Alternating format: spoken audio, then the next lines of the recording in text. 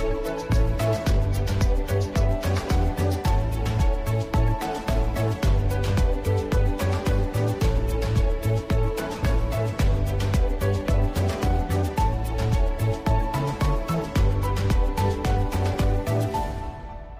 everybody, welcome to this week's HSJ Health Check podcast. I'm Dave West, HSJ Deputy Editor, and I'm really pleased to be joined this week up at the NHS ConfedExpo conference in Manchester by NHS Confederation Chief Executive Matthew Taylor, who's kindly taken a few moments out from the busy schedule up here to talk about what's going on, what the big topics are, and we've both just been listening to the annual set-piece speech by Amanda Pritchard, the NHS England Chief Executive.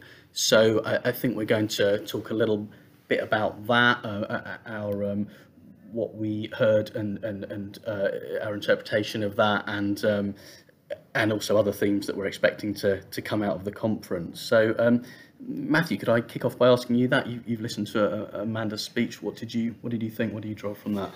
Yeah, well, look, before I get into that, Dave, just to say, it's actually I feel a bit kind of flattered to be on this podcast because I listen every week, and I 2 or 3 mornings a week I cycle across York to a swimming pool and I swim a kilometre, and I listen to it to and from the swimming pool, and I always think that the content is fantastic, even though the production values leave something to be desired. We say sitting in front of some dubious recording machines. Exactly, it's like a group of geniuses sitting in a dustbin. It's always really interesting, and you don't waste any money. So anyway, it was great to be here, and yeah, really interesting speech from Amanda. I think really what was at the heart of it was how to get this balance between acknowledging the challenges that we face, acknowledging the fact that, as Richard Medding said this morning, the fundamental problem of the health service is that we face ever-growing demand with limited resources. So acknowledging and recognising that, but also having a story that's about hope and achievement and what's been achieved in the last year. I mean, she talked about achievements over 75 years. She talked about achievements over the last year, and that's a difficult. And I think for all of us, we in the Confed have done some polling. We're going to do some work ourselves in speaking to the public at this critical time. Getting that balance between celebrating achievement, having hope, but also acknowledging how difficult issues are, and that there are still some really important shifts we need to accomplish if the health service is going to thrive. And do you think? I was struck on that contrast in that in the Amanda set out to give all the reasons, looking at the grand sweep through the history of the NHS. The reasons why, in that context, the NHS has always sort of fought challenge, even when it was being set up way back in the 40s. But she did, and so there's lots of reasons to be positive, and we have to keep going. But I think notably Amanda did acknowledge in the Q&A that actually leaders at this time really have to think carefully about how to keep themselves going, how to get out of bed each day and do the job. And she acknowledged, actually we've had a pandemic, and Amanda was clear, I think a year or 2 ago, that actually there was then an even more difficult period following the pandemic. It's not really clear whether we're through the woods on that or not. There are some slight glimmers of hope. I think, but it's early days about whether this winter is going to be even harder than last winter. And Amanda was clear that actually what's coming could be worse, or could be similarly as difficult, which I think is important. But one of the other, she did also, I think, interestingly acknowledge that a lot of the thinking at the minute has been quite short-termist for the NHS. There's been necessarily a focus on, particularly during the pandemic, the next week and the next 2 weeks, what happens, and then over the past year or so, we've had recovery plans which are very focused on the next 6 months, 12 months, 18 months.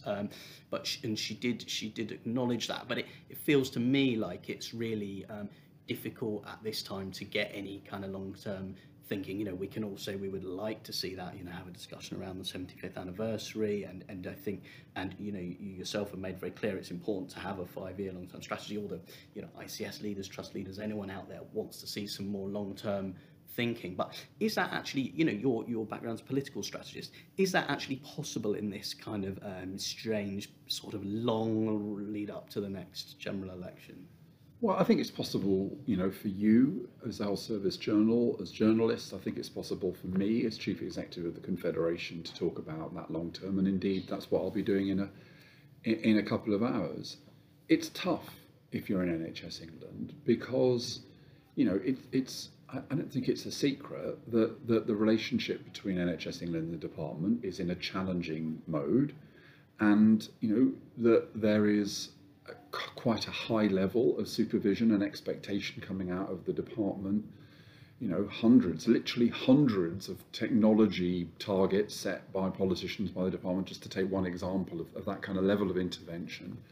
And when you've got a general election coming up, then that tendency of politicians to be short term, that tendency of politicians to focus on particular problems at the expense of other issues which aren't quite so much in the public mind, that just becomes more intense. Now, Amanda's too professional to stand up in front of an audience and say, look, I'm trying to fight for a long-term perspective, even though I'm in the kind of face of a situation where the politicians, are very, very focused on narrower things and very, very focused on the short term.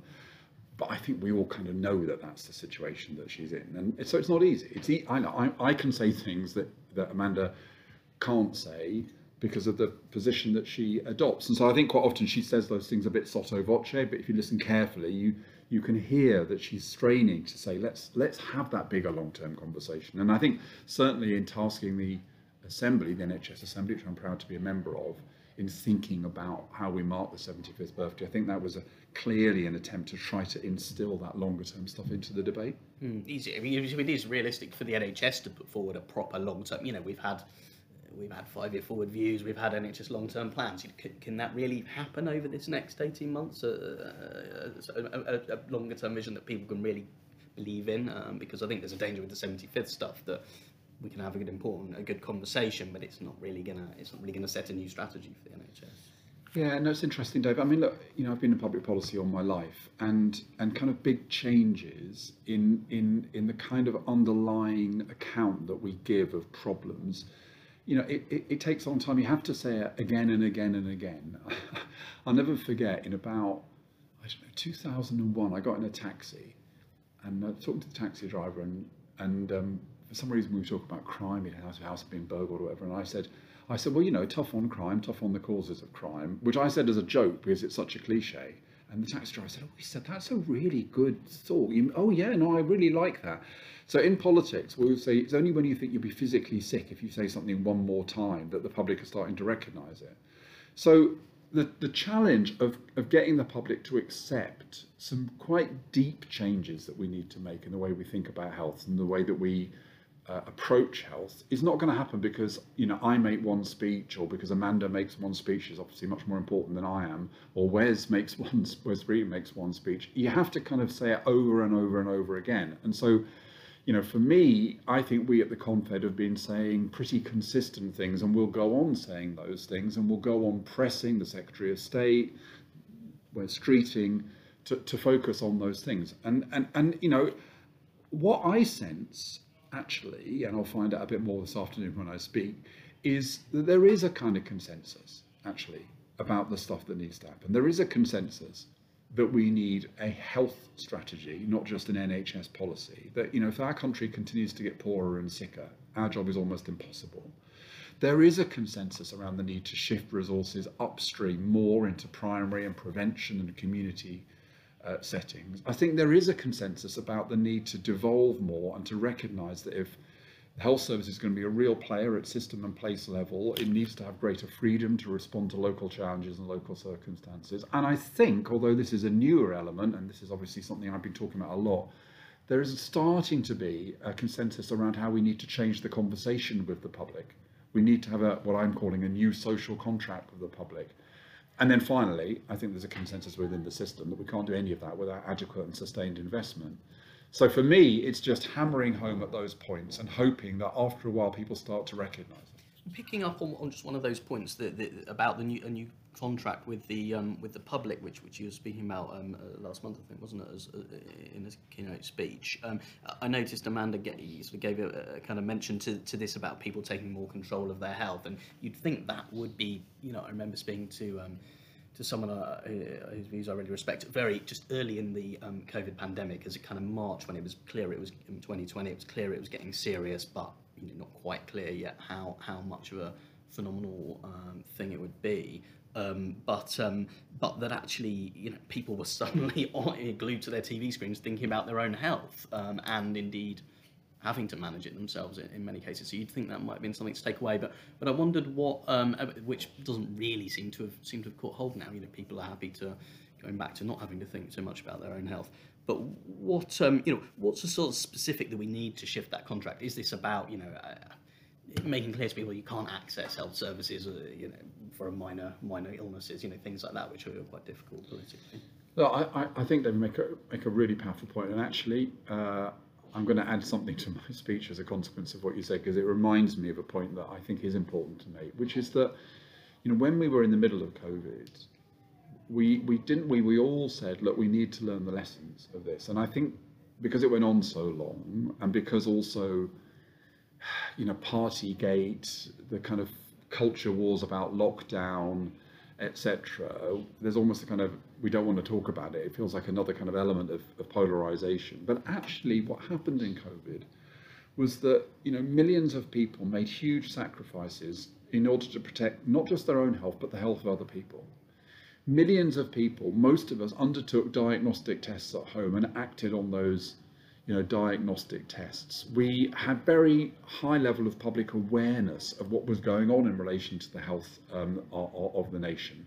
And of course, we stepped forward when the vaccination program started to take advantage of that and to really, crack the pandemic. And also, we in the health service recognise the importance of working with our partners in order to reach out to those groups who didn't necessarily trust those in authority and get them to get vaccinated. All of those really important lessons, and also the lesson of trusting leaders, because right at the beginning of the pandemic, Simon, wrote to leaders and said, look, basically you've got to find a way through this, and I trust you to find the best way to do that. So I think you make a really good point about the fact that we should remember some of those lessons of COVID, and we should recognise the degree to which the public is able to act responsibly, not just for our own health, but for the health of other people.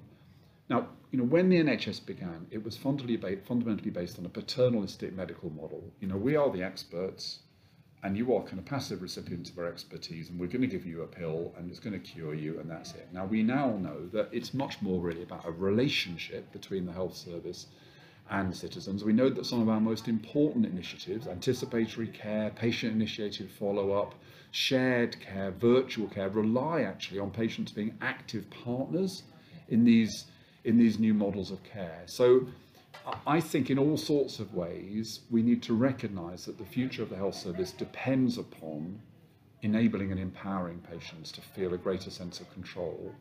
And there's also finally, Dave, sorry to go on, but it's finally a really important equity point here, which is that it is simply the reality that the opportunities for people to be empowered are just growing every day. The capacity to know about your own health, your own genetic makeup, to monitor your health through wearables, to get diagnostic tests, to have all sorts of bits of advice and support. And that is just going to grow and grow. That's what the big tech companies are going to do. They're going to offer a richer and richer personalised offer.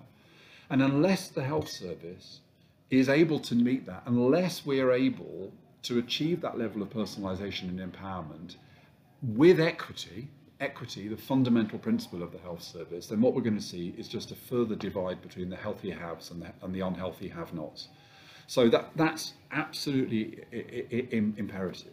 Well, that's a really interesting outlook. I'll just try and cover two more issues quickly, if we can, before you need to get on to make your own speech today. One is to dive into one of the short-term challenges for the health service, which is about the elective waiting lists.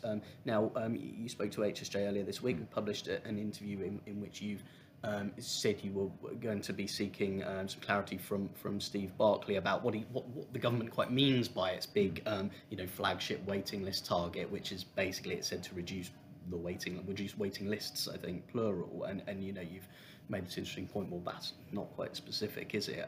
And that there's a lot of factors around. There's a lot of potential factors playing into that. What are you getting at there? You know, what do you think it should be shifted? Do you think there's a concern about a sort of blame game or things if the NHS doesn't manage to do that? Yeah, I think it's two or three things, David. First of all, clarity. You know, I think if the Prime Minister has got one of his big 5 promises, we kind of need to know what that promise is. And, you know, I do want to know, what is it that matters most to the government? Because I think from NHSE's perspective, it looks very much as though long waits are the absolute priority.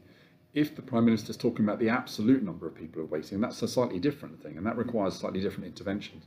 So I think we need clarity on that. I personally think it should be long waits that are the thing that you're focused on, because the number of people flowing on is not necessarily a sign of failure. I mean, if you've got people waiting a long time, that is a sign of failure. Not that we have failed, but it's a failure to be able to, to match demand with resource. But actually, more people flowing on may be a sign of success. Of course, the list was growing before COVID. But it might be a sign of success because we're undertaking more diagnostic tests and more people are finding out that they need an intervention. So it's about clarity. I think, secondly, it's about saying, that of course, acute elective waiting lists are a really big issue for the public. They're what the press tends to focus on, but there are lots of other waiting lists. There are waiting lists for community services. There are huge and tragic waiting lists for access to children's services, for example. So I hope the Secretary of State will say that it's not just people waiting for elective procedures that we should worry about, but we should worry about the other waits that exist in the health service. And then I think finally, and this was a point I was making to you the other day, which is, we've got to recognise that the targets that the government has set, the government needs to acknowledge that the targets that it has set are at the higher end of expectations.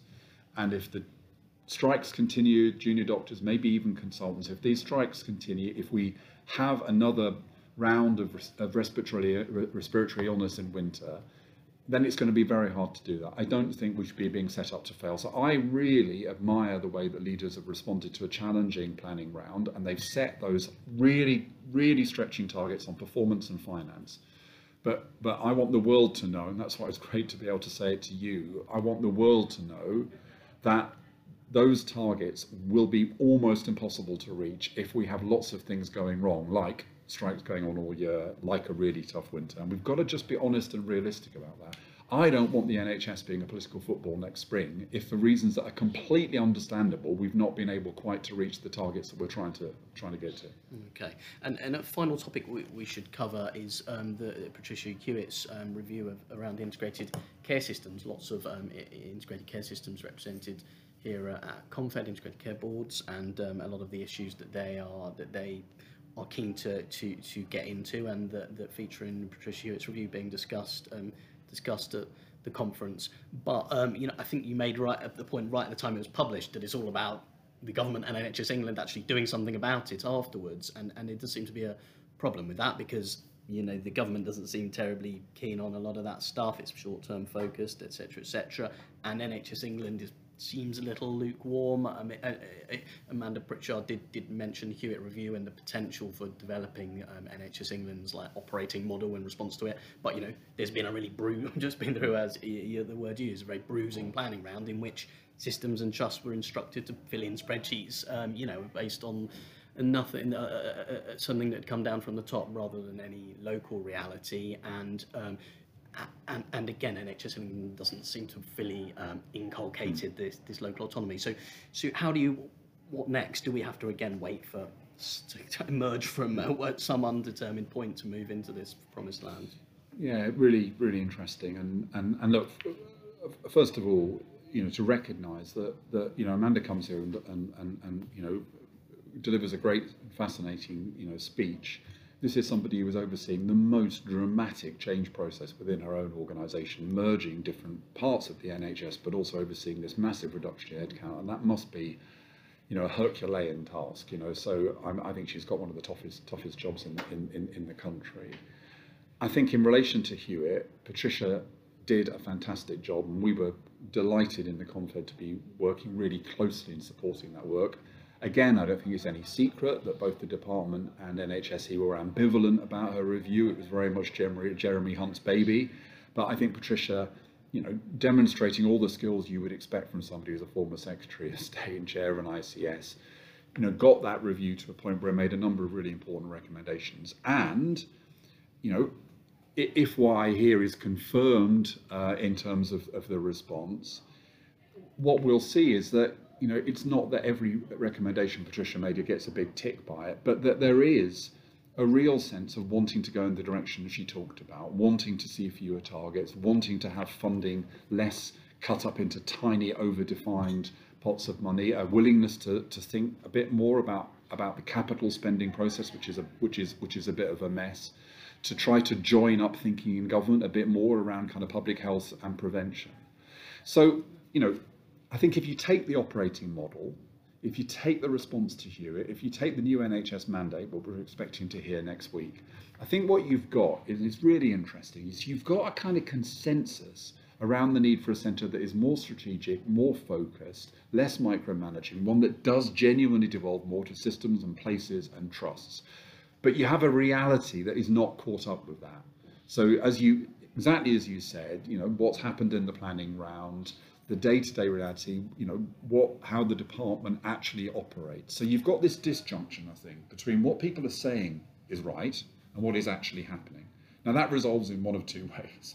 It either resolves because we abandon the principles behind Hewitt and the operating model and the mandate, and we just say, no, low micromanagement is the way to go, or we recognise those principles and we start to adapt our day-to-day behaviours in line with them. And I think it's our job at the Confed, and this is how we'll respond. People say, well, how are you going to respond to the response to Hewitt?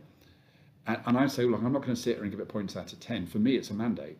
The government has accepted many of those principles. It's our job now to work with NHS England and work with the department to carry those principles forward so that they do start to impact things like the planning round next year. So they do start to make a difference to the day-to-day. And also critically, to influence a potentially incoming Labour government, who knows what's going to happen. To say to her, one of the dangers, as you know, David, as we approach an election, is you get a kind of bidding war between the parties in terms of their retail offer. And the more that they put in the shop window in terms of what they're going to deliver, the more whoever comes into government has got all those targets, and from those targets come other targets and that kind of control mechanism. So for us, a really important battle is not just with Department, NHS England, but with Labour as well, to say, let's recognise the consensus about the need for a better balanced system, one that is less hierarchical, less top-down, that is not how you get dynamic change, and there's a lot of evidence to support this. So I'm hopeful that the reality will catch up with the consensus, but of course there's a danger that the consensus falls apart in the face of the reality, and that's one of the critical battlegrounds over the period to come. Okay, all right. Well, thank you very much for your time, Matthew. We both better get back to our conference duties, especially yourself. And thank you particularly for your kind words about the podcast. I will look forward to listening to myself on the way to the swimming pool, Dave. Absolutely, even more enjoyable than usual, and especially from an esteemed podcaster such as yourself. We recommend your podcast as well. And we'll be back from our normal HSJ dustbin next week.